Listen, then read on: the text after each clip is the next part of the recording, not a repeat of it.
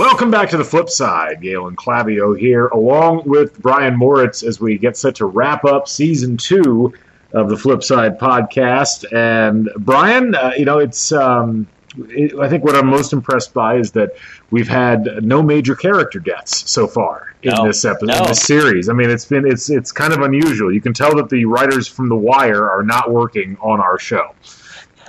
Well, since I'm just starting season 3 of The Wire, I don't need any more. We don't need to go any further in that. Although that is one of our questions today from listeners. And I think the writers have kind of really found a solid groove for us as we hit season 2. I think the short season is helping them out. I think not having to do like a full 22 episode season, that you don't have that mid-season lull. So I think keeping it to a 13 episode, I think that was a smart move by the executive producers. I think they really kind of get what we're doing here, and I think it's really kind of helped the product.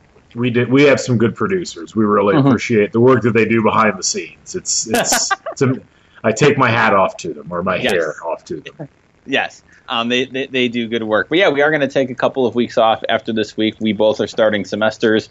You are starting next week. I'm starting in 2 weeks. Galen's yawning right now, so it's definitely preemptively tired at this point. Yes. So combining parenthood and academia, we're just always tired. And raising a puppy too, who had to get up 3 times in the middle of the night last night. Although I didn't have to. I took him out once out of those 3. So. Okay. Who gets up more at this point, the puppy or the baby?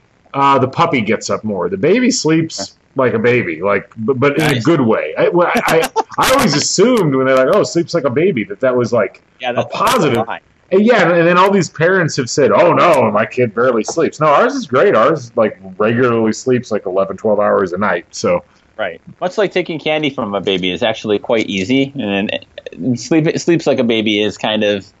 That can be a dicey situation. You have not tried to take candy from my baby. She is not easy to take candy from at this point. In fact, it's great because my kid will kick you in the shins before she gives up a lollipop. So the puppy's favorite task every day is trying to steal the baby's toys, and she gets violently angry with him when there's a couple of toys in particular that he tries to pilfer, and it's not pretty. Okay, well you gotta establish who's boss there. So good for Eris to stand up there. So okay, for our final season 2 finale, we were kicking around the idea of a clip show. Kind of going since it is the dog days of summer, doing this is for the college kids who listen to us, which is of course a huge part of our demographic. But for the younger folks who listen to us, back before there was year-round programming and streaming and an abundance of stuff to watch on TV, they would do summer reruns. The NBC was very famous for the slogan, "If you haven't seen it, it's new to you," which I actually think is really kind of a maniacally genius way to frame reruns. I think that's really good. It's NBC doing their best impression of a stopped clock, but yes, go ahead. But they would also, shows would do clip shows where it would literally be characters saying, "Hey, remember the time, blah, blah, blah, blah, blah," and then they show a 5-minute clip from a previous episode. It was the laziest thing, but most awesome. Cosby Show did them beautifully. I remember that. The funny thing about, because Seinfeld did them, I think Friends did them. I mean, there would almost always be one per season, and they were always well, at the time we didn't care that much because there weren't that many entertainment options out there, so people didn't think about it that much. But what always irritated me about those shows, because they were tremendously lazy, and I mean, maybe there was a slight justification for them in that this was the pre-DVD, pre-streaming era, and unless you were slavishly recording the episodes on VHS, you might have forgotten about that episode. But still, it seemed boring. But what always irritated me was when those episodes would be included in the syndication package. Yes. And it's just we got a 4-episode block of Seinfeld that we're showing here on Tuesday nights. It's eventually you're going to see all the episodes, and you'll probably see the episodes that had the clips from them maybe the week earlier, and it's this lost all of its impact, and it's just it's a way to just suck advertising dollars out of me. Oh, absolutely. The only one that I can let fit is the Simpsons clip show, because they title it "So It's Come to This," a Simpsons clip show, and it was completely mocked. And this was back in season 3, season 4 of The Simpsons. It was very early in early '90s. So even back then, it was kind of acknowledged as this kind of Nelson's in the house, and he's eating your headphones. And Nelson's getting big. Nelson, what do you think of clip shows? And he tried to eat the microphone in response to that. So yes, absolutely. Nelson, do you have anything you want to say on the podcast? Nelson's getting big. Nelson's basically he's basically doubled in size from when we adopted him. That's awesome. Yes. So, all right. So, what is your what is your craft beer for the finale? I'm having a Modelo, which certainly is not a craft beer, but we had it in the house, and I'm trying to back off of the beer a little bit. Got to get back into my playing weight here for the start of the school season. So thought I'd go with something light and refreshing and heavily processed. Well, it's good that you're doing that 7 days before classes start. It's a nice preparation. Better late than never. It's all about tapering. You don't want to go in the first week, 20 pounds lighter than you were over the summer. You want to go into the first week 2 pounds lighter than you were over the summer, and then gradually get to 20 pounds lighter by about mid-October, early November, and then all the kids are like, oh my God, what is it up with Dr. Clavio? Right? Right. I mean, they're not going to say that about you, but that about me. It's just awkward. They say, "What's wrong with Dr. Clavio in my class?" That's just weird. So I'm going with again with my love of session IPAs. New to the house this week is Ellicottville Brewing Company's Two Brothers Session IPA, and it is a session IPA. They advertise on the packaging some citrus flavoring. I'm not catching a lot of it, but it's a good solid. It's a 4.7 session IPA. Nice, just again, kind of a tapering beer. A nice, easy. It's been ungodly hot here the past couple past week or so. Yep. And so ungodly hot and ungodly humid. So nice to have the three philosophers we drank over the weekend at a party at a campground when it was about 98 with about matching humidity. And while a wonderful beer, it did not match the day well. So this is something that's a little lighter. There's very few things in the world that go worse with each other than extremely hoppy IPAs and incredibly hot temperatures. They're just not made for each other. No, absolutely no. It's I will say this though, I did have a beer over the weekend that was surprisingly good. That came out of the craft dish beer variety. It was the Brooklyn Brewing Company Summer Ale, which I hadn't had before, and that was actually pretty good. It hit the spot with. We fried a turkey in an oilless turkey fryer, and wait. Okay, I'll let you finish your thought. Then I have many questions. So no, that was the story. That was the beer that was brought over, and it was good. But yeah, so that was it. So how do you fry without oil? Well, so it's not really frying. What you do is basically you take this contraption that I bought called the oilless turkey fryer. Charbroil makes it. They sell it on Amazon, and you basically put the turkey in a basket. You rub it with spices beforehand. You could brine it if you wanted to. And then you put the basket in this cooking chamber. And you hook a propane tank up to it. You turn it on. And then you walk away for 2 hours. Okay. And you come back 2 hours later, more or less, and it's at 165 degrees. And you pull it out and you slice it. And it actually... It cooks very similar. The cooking process is similar because it uses a superheated chamber where the heat from the propane is actually kind of sent through this metal cooking vessel around the turkey. Okay. And so instead of in an oven it'll take 3-4 hours to cook a turkey. The whole advantage with turkey frying is that it cooks in like an hour and 40 minutes or something like that. Well, with this. The cooking time is this, it's that similar kind of low cooking time, but you get the advantage of not using oil, so you don't have to worry about the oil cooling down. So it doesn't have the kind of inundated skin flavor that sometimes the oilless or the oiled turkey frying will give you, but it's got some other advantages beyond that.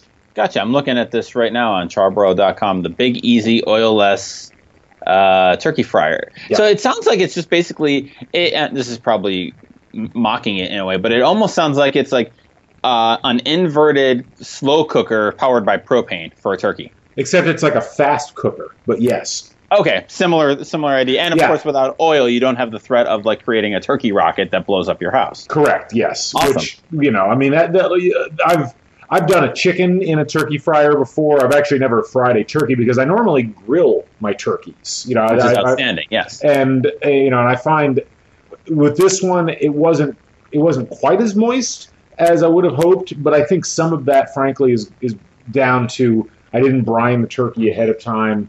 I will do that next time, but it was actually really good. And I'm experimenting with other types of meats. We did some kebabs in there the other day, some meat kebabs, and what we found is it cooked the vegetables perfectly. And the meat was cooked fine, but the meat was. You ever had sous vide meat? I have not, but I know what it is. Yeah. So for the folks out there that don't, sous vide is this method of cooking where you actually you make an airtight seal around a piece of meat in a plastic bag, and then you cook it in water, boiling water, and it actually cooks it like you can cook it like specifically to the temperature that you want. So if you want it at like 122 degrees, great, it's going to be there. The problem is that with sous vide meat, it does not have any exterior like surface cooking.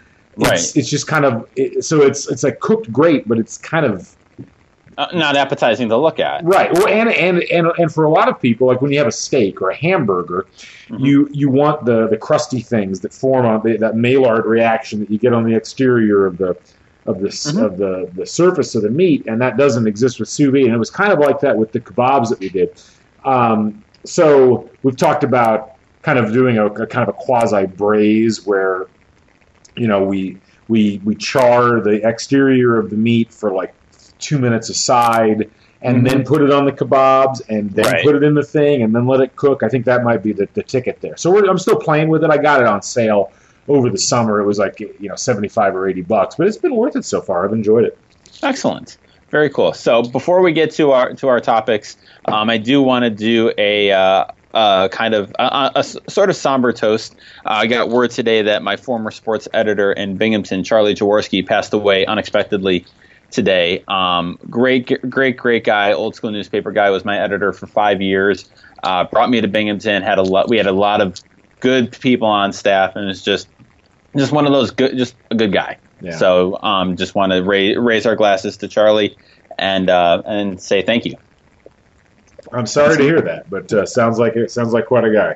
He was a legend. He had been at the paper. I think it was the paper almost 40 years by the time he retired. Wow. Covered the AHL back in the Slapshot days when the AHL and the I think it was the AHL. Now I'm going to blank the leagues. Email Gallon, but the UHL. The UHL. It was whatever league was in Binghamton in the 70s and in the 70s, which was the prototype for Slapshot. And it was that era of hockey and that kind of level of hockey. He covered it back then. Just great stories and great fun. Maybe it was the IHL, but yeah. Who knows? Yeah. I don't. ECHL, something like that. So we do have some great topics from our listeners, slash non-listeners slash friends of the program. One of them, which was not listed on our Facebook, but I did want to get to kind of right off the bat. Because my wife, who doesn't listen to our show, doesn't listen to the whole show, she can hear me upstairs, wanted me to talk about the Tragically Hip, my favorite band. I'm going to see them on their farewell tour tomorrow night. They, I think we've talked about them, this tour a little bit on here. The lead singer of again, for anybody who doesn't know, Tragically Hip is a Canadian rock band. Been around 35 years, very much like the Canadian rock band of the past generation. Their lead singer, Gord Downey, was diagnosed with terminal brain cancer, and so they've been doing a very short summer tour across Canada. And they played 3 nights in Toronto this past weekend. They are playing in Hamilton tomorrow, where I'm going with my sister, and they play their final show in their hometown, I believe, on Saturday, and it's being broadcast live by the CBC, and there are viewing parties across Canada for it. Very excited, very, very excited for it. It's one of those things where you always say like biggest rock band in Canada, and you feel like the scene in Airheads were like, hey man, we are awesome in Belgium, but it is a very, the band just means a lot to Canadian rock fans and to people in border towns like myself growing up hearing them. And I think it's just really cool that this is, they've never said outright that this is the final tour, but the way they're going about it and promoting it, it feels like it's the final tour. And it's just neat to, when you think about the chance to really say goodbye to a band that means a lot to you, has meant a lot to you for a lot of years. And, people who see these shows, they've seen, this will be my 13th Hip show, and I'm way on the low end of big fans. Like, there are fans who've seen it. It's that kind of band, that kind of loyalty on it. And it's just cool to be able to think that, you never know, there's Dawes has the great line, may your favorite bands always stay together. Right. And it's just neat to, you never know, you think about it, you never know really when you go see your favorite band if you're ever going to see them again. Right. And so it's nice to, to be able to say, okay, this is it. This is, all but assuredly the last time. And I think that's really cool. And so just for kind of conversation's sake, because I know myself and Patrick Walsh are really your only connection to the Hip. Pretty much. But, I remember I spent a whole year on a bus with a bunch of hockey players from Ontario. So you've heard them as much as I have. So what I was wondering is do you have any bands like that you would like to see, kind of like a chance to say goodbye to? They're kind of that, not just, like to see you one more time or something like that, but like in that really kind of almost personal way that you can say, like, your own little speck in the odd, but say thanks and, kind of say goodbye to the band. Well, it's interesting. I feel like I got a chance to do that unwittingly. The Black Crowes would be an example of this band. So when I didn't become a Black Crowes fan until like 2002, and they'd already broken up by that point. And then they stayed broken up, and then in '05 they got back together. And it was like pretty much the original lineup minus the bass player who nobody cared about. And and they went on tour, and I was like, oh wow, this is awesome. And they had like not the original guitarist, but the guitarist that had become like really famous with them, or with them then when they had become like somewhat famous. And so I went and saw a show in 2005, I think it was '05, at up in Indianapolis. And it was a great show. It was like one of the best shows. It was the only show I ever bought one of those like instant live CDs to, where you like they burn it in the basically as you're walking out into the parking lot, and you can like listen to it on the way home. Have you had one of those before? Mm-mm. Yeah, I don't even know if they probably still don't still do them, because it's like we have the digital age now. But no, they would you could pay like $30, and you could get a copy of the show on CDR, basically. That they would burn immediately after the show, and you just pick it up and go. It was a great show, and like 3 weeks later, the lead guitarist, who had always been kind of the wild card in the mix, announced he was leaving the band to maintain his sobriety. And I mean, I've seen them several times since then, and they always put on a really good show. I mean, they're no longer active together, but it was always interesting because, it was just cool to kind of be there for those particular shows, because it was like the last time that the magic of that group was ever like fully formed, I guess. I think if there's a currently active band that I would feel that way about, and it's not even a band that I'm that passionate about anymore, but I mean, I still enjoy their music, and I've got an album coming out here soon, but it would be Wilco. I've enjoyed the whole Wilco oeuvre, or however the hell you pronounce that word. Oeuvre, is that how it is? That's how I say it. Okay, well, and I used to go to a lot of Wilco shows. I've probably been to like 10 or 11 Wilco shows if you count festival appearances and things like that. Right. And we went up, they did like a run at one of the theaters in Chicago a year and a half ago, and we went up for one of those, and so my wife enjoys them as well, and I I don't anticipate that band breaking up anytime soon. Like they're mostly because there's only 2 original members left, and all the spaces are clearly defined. But if they ever were to decide to call it a day, that would certainly be a band that I would want to go out and see one last time. Absolutely, yeah. I could definitely see that. I've only seen Wilco once. They opened for REM on the Up to Here tour. Yes, it was REM's first tour as a 3-piece.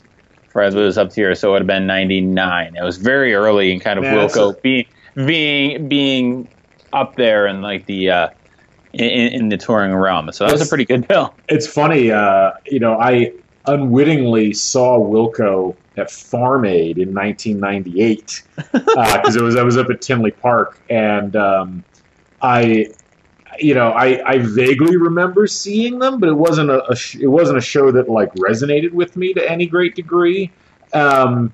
And I didn't become a fan of theirs until like 4 years later. And then I was like, wait a minute, I've seen this band before, but I didn't know any of the songs or anything like that. Yeah.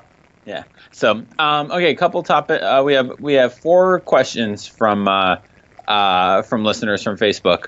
And I think we had a couple other topics that we had kicked around talking about too. So we'll see where we are on time, because I think some of these might be quick, especially, Zimmerman asked a question, so that'll be quick. I'm kidding. Wow. I know. I'm throwing shade at one of our listeners. So we'll start off with one of my students, Andrew Pugliese, a senior to be at Oswego State. If you're looking for a good journalist in a few months, hire him. He's very, very good. Okay. So we're getting political, which everyone loves. Is Trump's campaign coming unhinged? If so, how much? Manafort and the secret Ukrainian ledger, Giuliani claiming no successful radical Islamic attacks in the U.S. before President Obama's administration, as well as Mike Pence claiming Mike Pence is the governor of Ohio, and the Trump person who claimed to CNN that Obama got us into Afghanistan. Wow, the wow was his comment. So I think, yes, his campaign's clearly coming up unhinged, I would say. I guess the degree to which this, I don't even say it's hurting him, because he's getting slaughtered in all of the polls right now. I guess for me, the question is there going to be that kind of expected rally to where he kind of makes a little something up and starts to get everyone nervous? Like, is this the point in the basketball game where it's like 18 points early in the second half and somebody's going to make a run to get it to 9 with about 4 minutes to go, and it just makes it a little uneasy? Or is it going to stay 18, or is it like go to a 40-point game? Because I feel like that's where we're at. We're like at that 16-minute, just about the under 16 in the second half, and it's like an 18-point game. Yeah, first of all, the idea of whether the Trump candidacy is coming unhinged. To some degree, it would have had to have at one point been hinged. I feel like we need to keep that in mind. I'm getting a drink while I do the podcast here. It's multitasking. It's a LaCroix. It's not an alcoholic beverage, so don't worry. Look,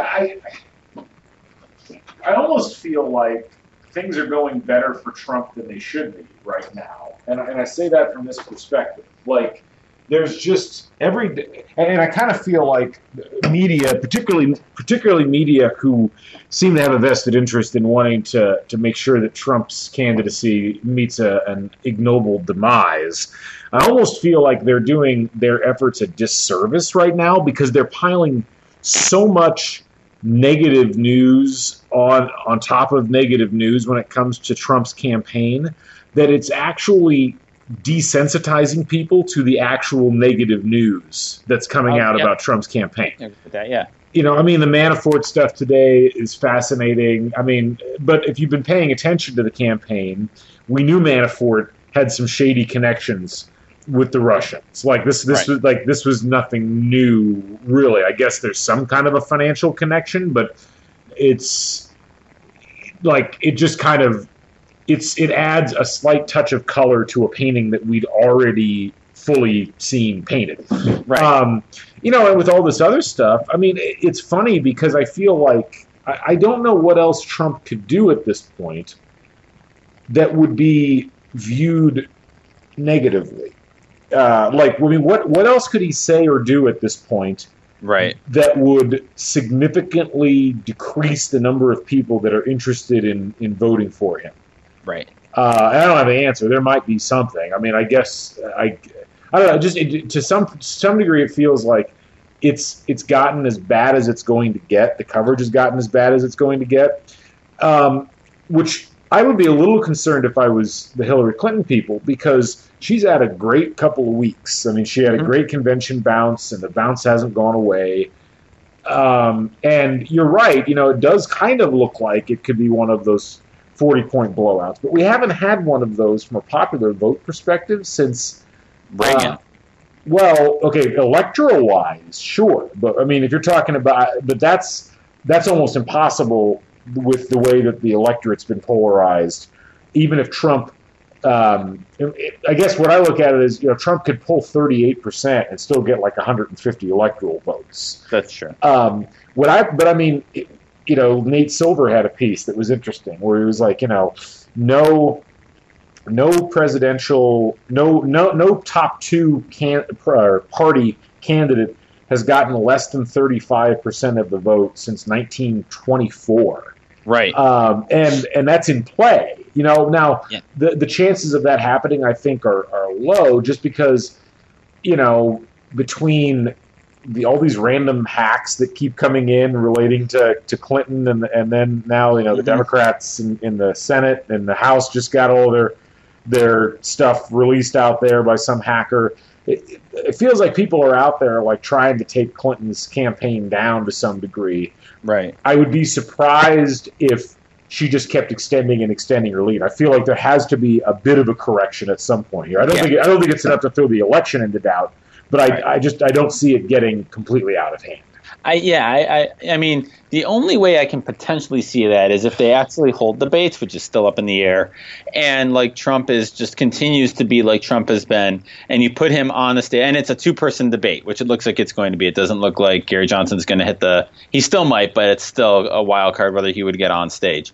But if it's the two of them on stage and Trump is Trump and Hillary is Hillary, like standard operating procedure as it's been, I could see that even tipping it further, because that's the, oh my God, the comparison of the two side by side, literally side by side, I think could be stark enough. And I think Hillary could easily goad him into saying, I don't know what specific, he's always going to have his percent who he could literally shoot somebody and he would still get a certain percentage of votes.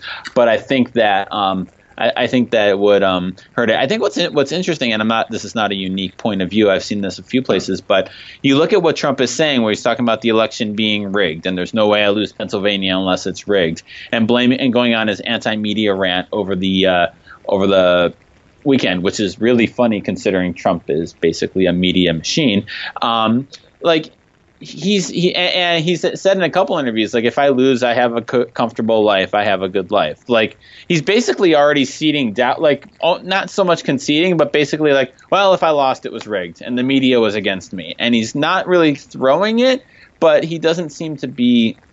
I mean, he seems to be lining up all of his reasons why he's not going to win and kind of establishing them early. I do find it interesting. And I don't know. I'm sure this is just because the noise of Trump and all this stuff is so loud that it creates such a vacuum that it drowns everything out. It's almost like a supernova, blinding everything else.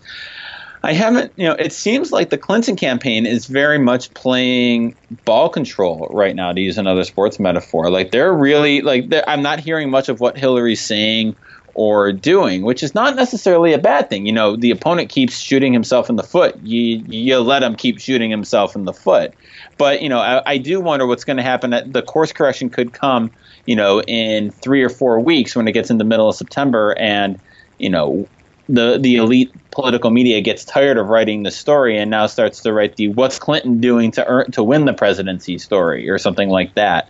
And, some attention gets pulled back that way. I don't think it's going to sway the election at this point, but you can kind of sense that narrative kind of coming at some point, I think. Yeah, look, I mean, it's a weird setup. It really is, because I think that, when you get right down to it, the presidential election this very much seems like a one-off. Like, this is. Yes. like Hillary Clinton's not leading any sort of grand coalition of ideological interests that's going to survive, into 2020 or 2024.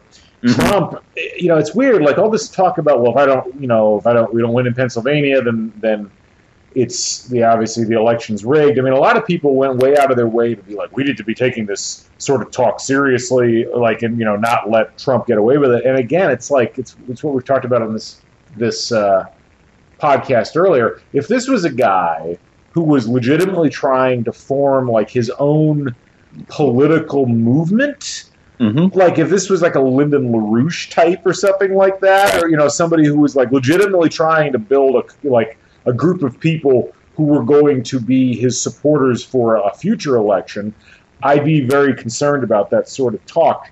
When it's Trump, it just kind of comes across as like something that it struck him in the moment to be good to say, like something that would be red meat he could throw to that particular audience, and then he just moves on and forgets about it.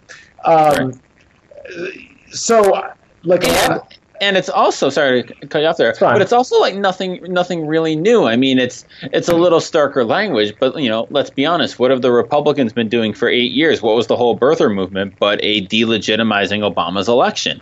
And to some extent before that, the Democrats delegitimizing Bush and how he was elected. And again, very different circumstances. Email Galen with your problems, but it's very much kind of a since 2000, really, and even probably I was a little too young to really follow the first Clinton election, but like it's very much you delegitimize the winner, however you do it. And this is nothing new. It just seems like Trump is kind of more blunt in how he's going about it, rather than kind of the more political route that's normally taken on this. Right. Yeah, and that's why. I mean, I think people in the political media are aghast at the kind of directness, I guess, that's being utilized in this, and yes. they're using it as a kind of an example of the republic falling or something like that. And in reality, it's a schmuck talking like a schmuck in front of a bunch of people who are like caught up in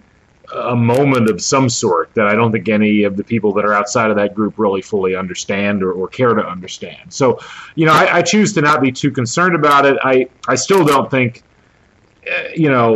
It's really odd. I mean, the Republican National Committee is talking, I guess, behind closed doors, or not even that, to reporters now about the possibility of basically telling downstream Republicans to like distance themselves from Trump. Right. They're talking about funding those races as opposed to funding Trump. We're still not totally out of the realm of possibility of Trump not being the Republican nominee for president. Like it's not a given at this point, and I think that it would not surprise you if tomorrow he said I'm dropping out of this race because it's rigged against me and I can't win and I'm going back to my business thing. Right, that would not be a shocking development, no matter how CNN plays it. It would not aghast us. And frankly, this is where, and I think you bring up a really interesting point. This is where Hillary's ball control strategy could end up backfiring because, let's say this happened around Labor Day. So huge shock. It might be the first time in history that a major party's changed candidates like 2 months before the election. You bring somebody in, they start just like hammering ideas. They start hammering, the problems that Clinton does have, and suddenly it's like, okay, well, we weren't expecting that. What do we do next? And look, I mean, the unpopularity of Trump and the buffoonery of Trump are masking, the number of people who don't want to vote for either, but will vote for Hillary simply because it means that they're not voting for Trump. You take that out of the equation, and it's a completely different election. Well, and the scary thing is for Democrats, I think there'd be a lot of cheering and like, oh my God, thank God Trump is gone. Thank God he can't be president and all that. But all of a sudden, let's, as a thought experiment, I don't know if this would happen, but let's say it's September 5th. He drops out over Labor Day. They don't bring up Mike Pence because you don't automatically move up. It's not a. It's not. Yeah. That's not a guy that's getting called up from the minors. I'm sorry. No. He is going to be your AAA starting pitcher for this. But let's say all of a sudden they decide to nominate. Well, they're not going to nominate Cruz. He torched that. But let's say they nominate a guy like Kasich, John Kasich. All of a sudden, everyone who's not voting, who hates both of them, but is going to vote for Hillary, and now is going to take a second look at Kasich.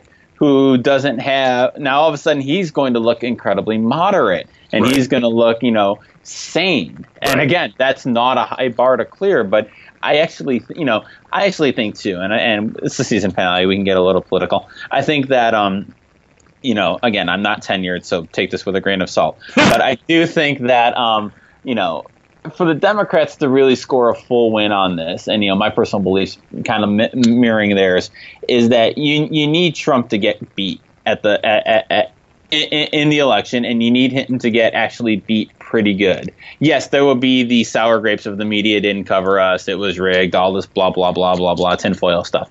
But I think that if anything else happens, if he quits, then what's going to happen is you're not going to have the voice of the racism, the misogyny, the xenophobia, all the kind of things that Trump is really playing to. I think that it will never go away. I'm not saying that it will magically vanish and we will be a united nation. That's not going to happen. But I think that if he bows out or something like that, then then that's not a defeat of that. Am I making sense on that? I know what you're saying.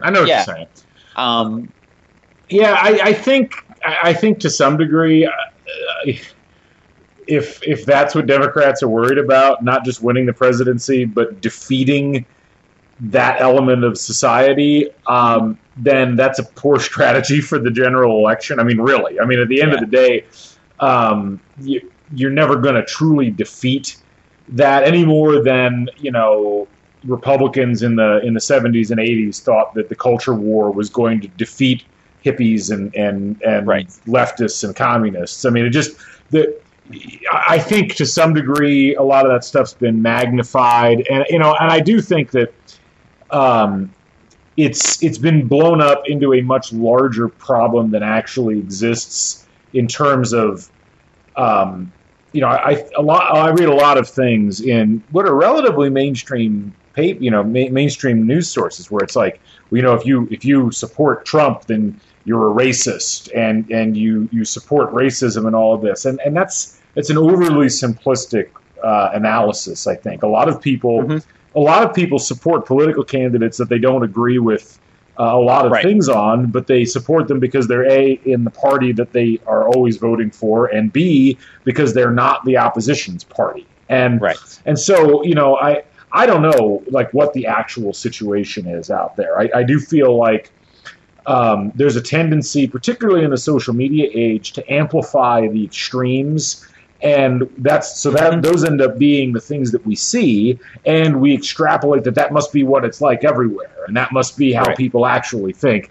And I think that that's dangerous, particularly in this sort of a situation, because I really do believe that the people that are out there supporting Trump at this point, there's a lot of racists, there's a lot of people who haven't thought a lot of issues particularly well through, but I also think there's a lot of people who just vote Republican and would never vote for Hillary ever, and that ends up being the majority of those people in that particular plurality.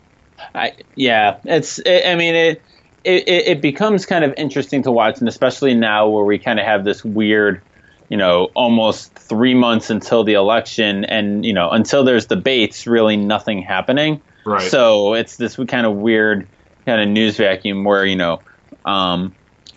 do love. Let's kind of close out this thread. I do love all of a sudden that Trump is hating polls, when that was literally his entire primary pitch was, I'm doing well in the polls, but now they suck. That's awesome. Right. So there's no logic to any of the stuff.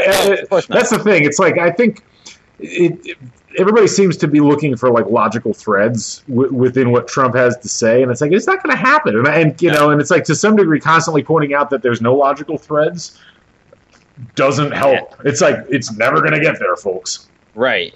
So, all right, moving on to our next topic, and this is from non-listener friend of the show, Steve Gattine. Should Manchester United play a 4-2-3-1 or switch to a 4-3-3 that better suits Paul Pogba? Yeah, Paul Pogba. I'm gonna say that they should switch to the 4-3-3 because I think that better suits Paul Pogba, and I think that will really help them. They're very insightful. Soccer talk by Brian. We really need to get you invested in the Premier League. You would find both the games and the narratives to be quite compelling. But I'm sure I would. But for the time being, I will let you. I will cede the rest of my time on Manchester United's lineup to you. I will say this. I think that it would certainly be logical to play a more fluid 4-3-3 formation with Pogba in the lineup, particularly when you've got Zlatan in the lineup as well. And but I don't see them doing that.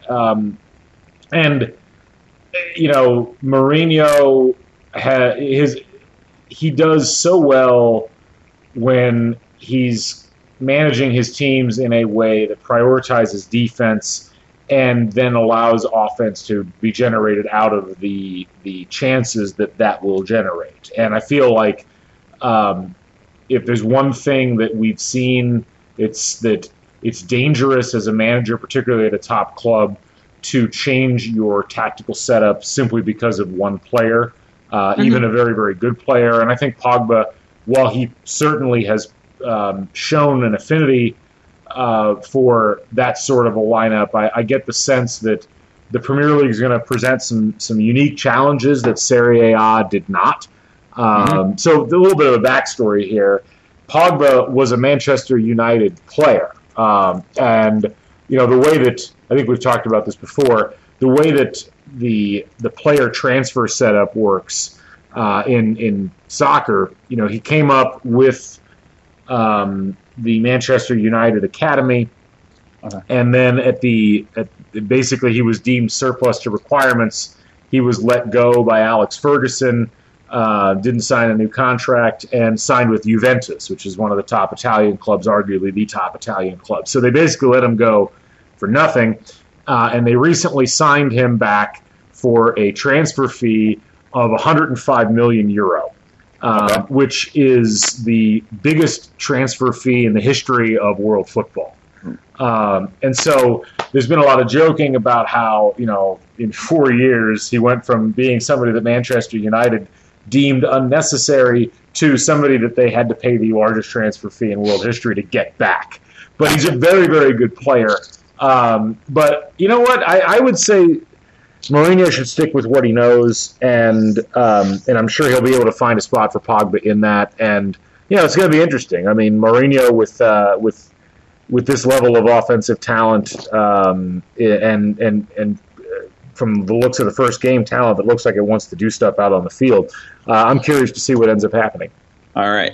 Do you want to plug your soccer podcast while we're talking soccer? Yeah, listen to the Drop Zone. It's on iTunes now. We talk mostly Premier League. We've talked some other stuff here on and off. We've only done like 4 episodes, but yeah, me and Zach Osterman, we try to do it every week. We had our preview episode up this past week. I picked Manchester City to win the league. He picked Manchester United to win the league. So we'll have to see what happens with all of that.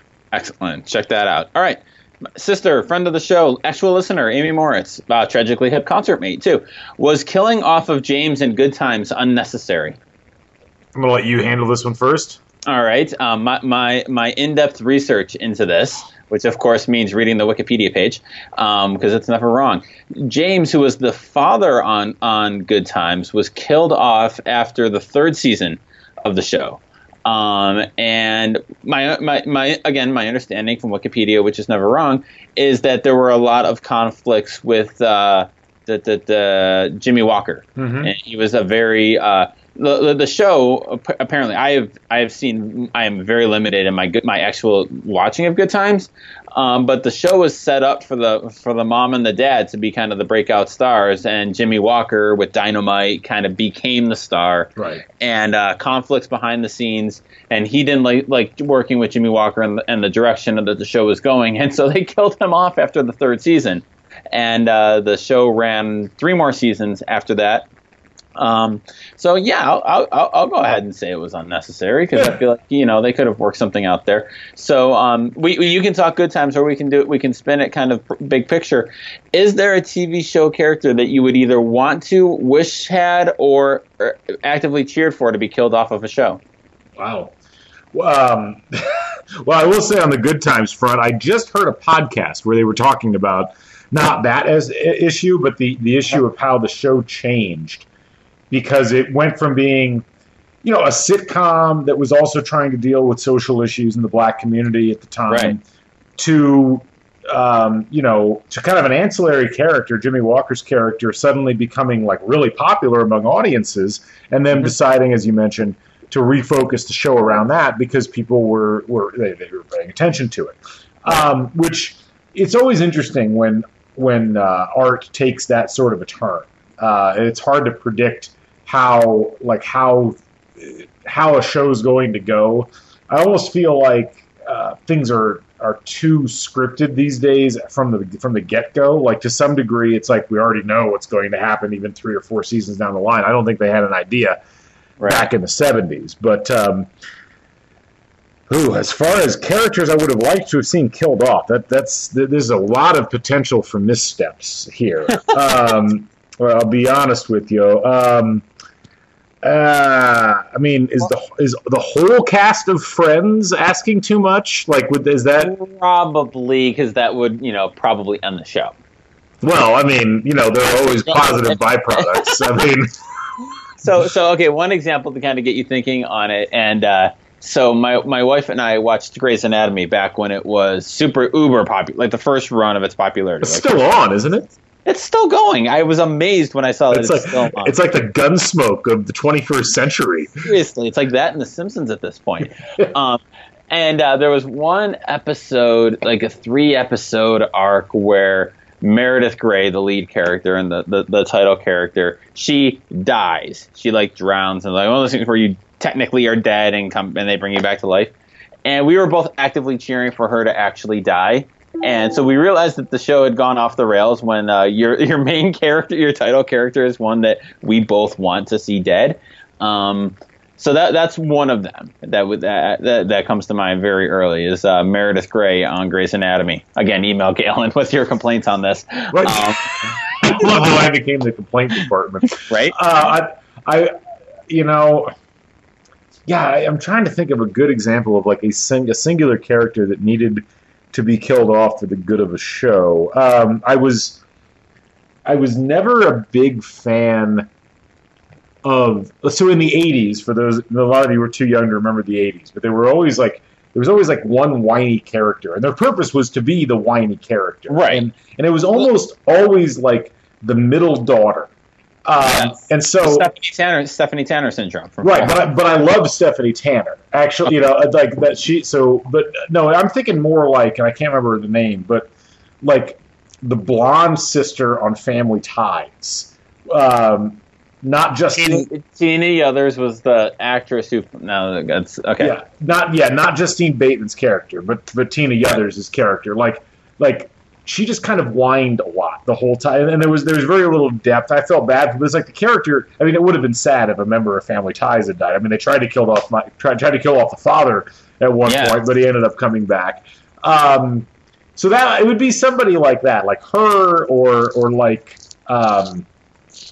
Oh God, there was another one that Tracy Gold's character in Growing Pains would have been another one that was just like you're not really doing a lot for us as far as the show's concerned here, because I feel bad to some degree for even saying that, but it's like we're in a much better era now, television wise, than we used to be, and it's like it's amazing to me, particularly in the 80s.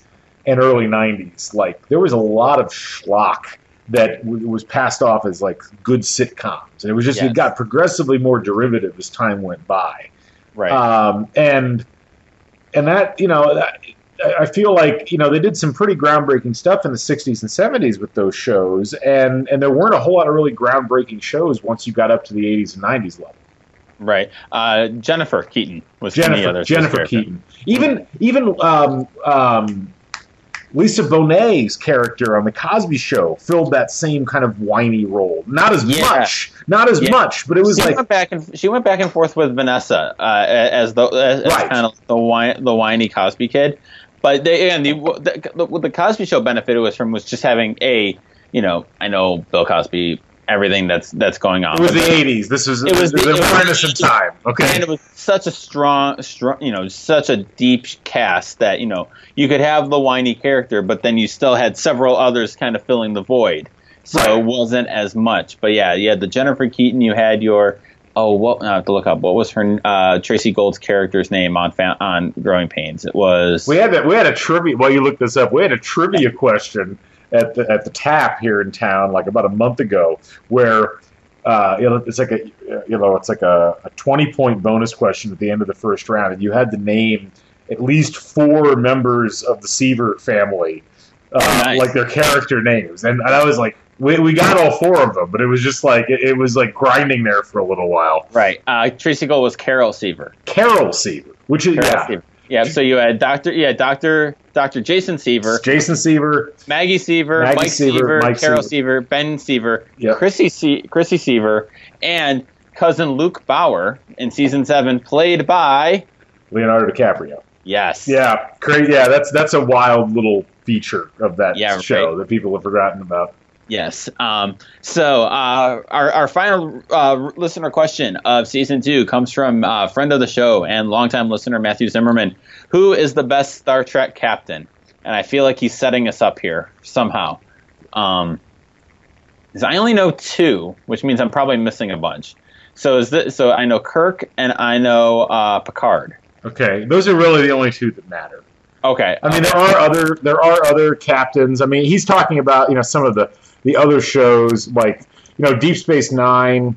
Right. The captain. Oh, what the hell was the name of the captain in that? Benjamin Sisko was the name. Not to be confused with Benjamin Seaver. Star Trek Enterprise. The captain's name was Jonathan Archer. That was the one that was played by Scott Bakula. I don't know if you ever saw that one. And then I think in Star Trek Voyager, it was, what the hell was that one? Captain Janeway. That was Kate Mulgrew's character. I didn't know she was in that. Yeah. Now best known for Orange is the New Black, I believe. Yeah. I think it's the same person. All right. That was, that was, it's funny because Star Trek Voyager lasted 7 seasons. So you missed out. But anyway, and there were some other ancillary captains, like Captain Styles from Star Trek 3, people like that. Anyway, go ahead. So my Star Trek knowledge is extraordinarily limited. Right. Your cultural assignments are soccer and Star Trek before season 3. Sure, okay, that's fair because I've always been the Star Wars guy and not the Star Trek guy, and I know they're not mutually exclusive. I was gonna say, why not both? I don't know. I don't know. Okay. Don't give in to hate, Brian. Hate leads to the dark side, which leads to the Enterprise. I don't know. I will say I've seen both the J.J. Abrams reboots of the Star Trek and enjoyed them immensely. As not a Star Trek guy, so I don't get caught up in the minutia of the storylines, but just as an entertainment, as someone who knows enough about the characters to know like who Spock is and who Kirk is and all that. I found them very entertaining, which gave me a lot of confidence leading into Star Wars Episode 7 that it was going to be good. I'm going to go Picard as the best Star Trek captain. And I don't really have a solid reasoning for it. I think that the character of Kirk is wonderful. The Kobayashi Maru is kind of such an iconic character thing. But I'm a huge Patrick Stewart fan. I just think I think he really gives a character like that certain kind of gravitas, kind of like power.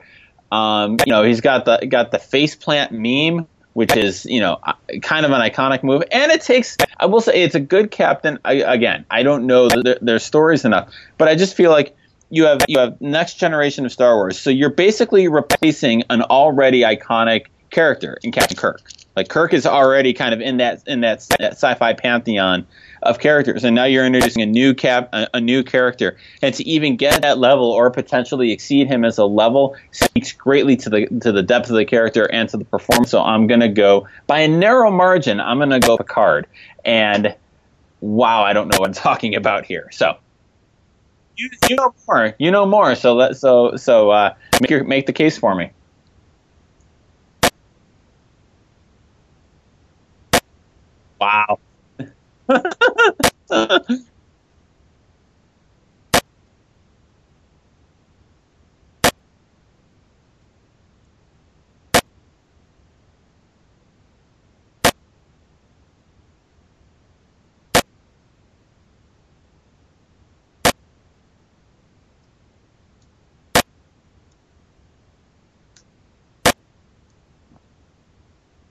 Spock. Mhm.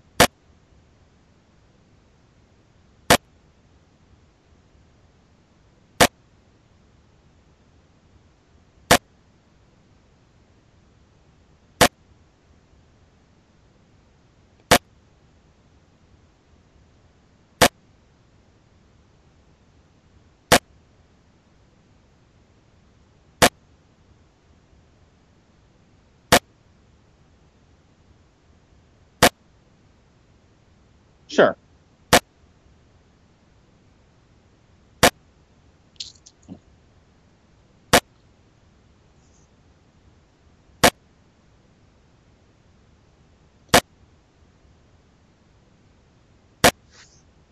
Yeah.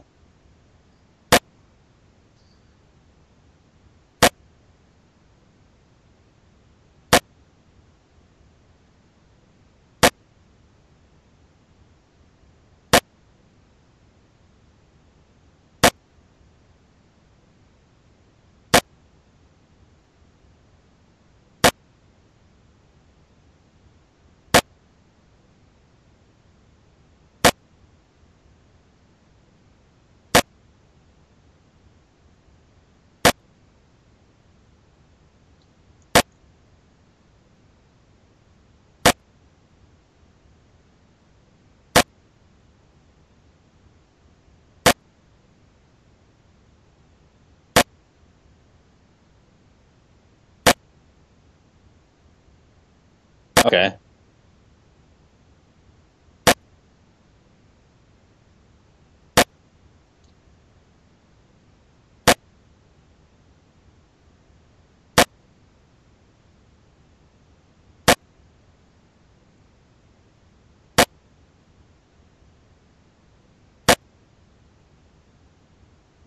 Mhm.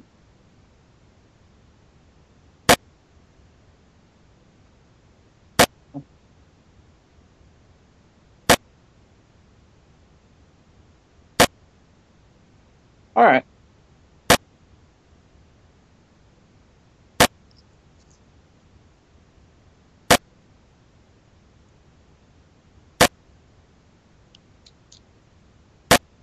Mm-hmm.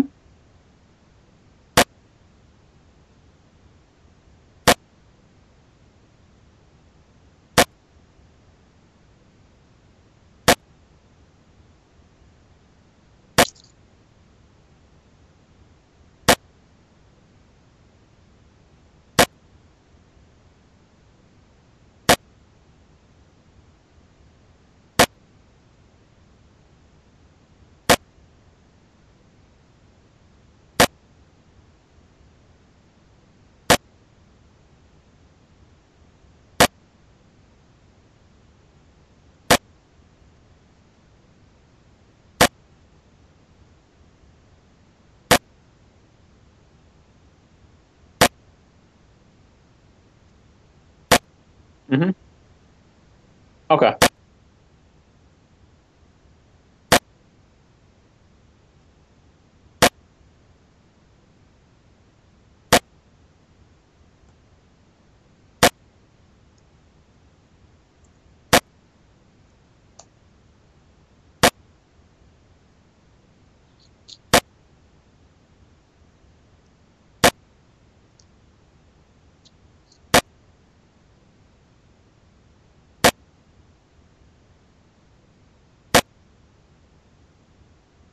All right, fair point. And I looked up the entire run of the original series and Next Generation appear to be on Hulu.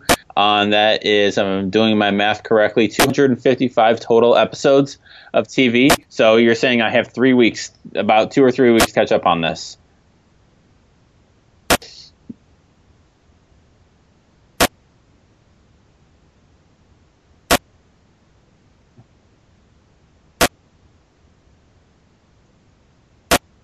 Please do. Yes. Yeah.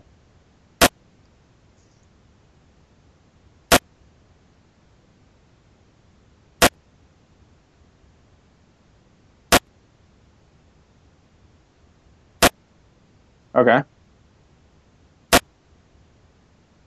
Sure.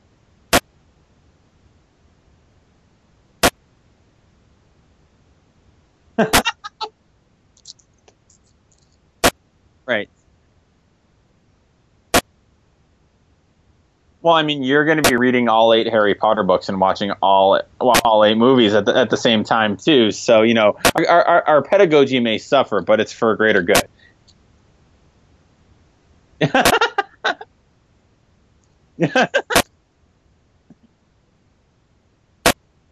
An autoethnography of cultural consumption and job loss. It is.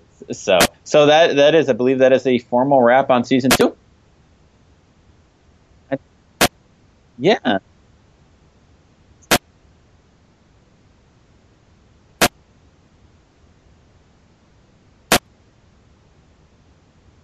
Okay. Right. Right. Right. Probably not. Yeah. Yeah.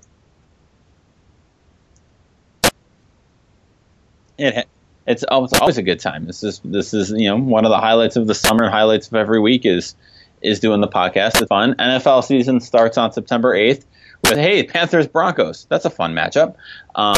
Wonder why they picked that one. That's gonna be a bloodbath. Oh my god. So we will probably be back sometime that first full week of September. Classes will be full session. We'll have football to talk about, our special NFL preview edition, which we can talk about how the Bills are going to be terrible again.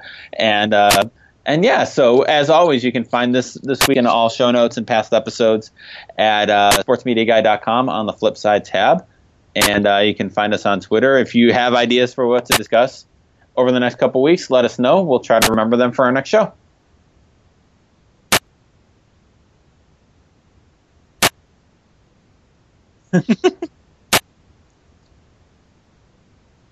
Yeah. Yes.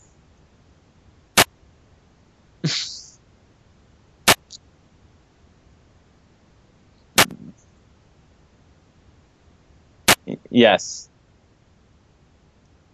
Absolutely. See ya.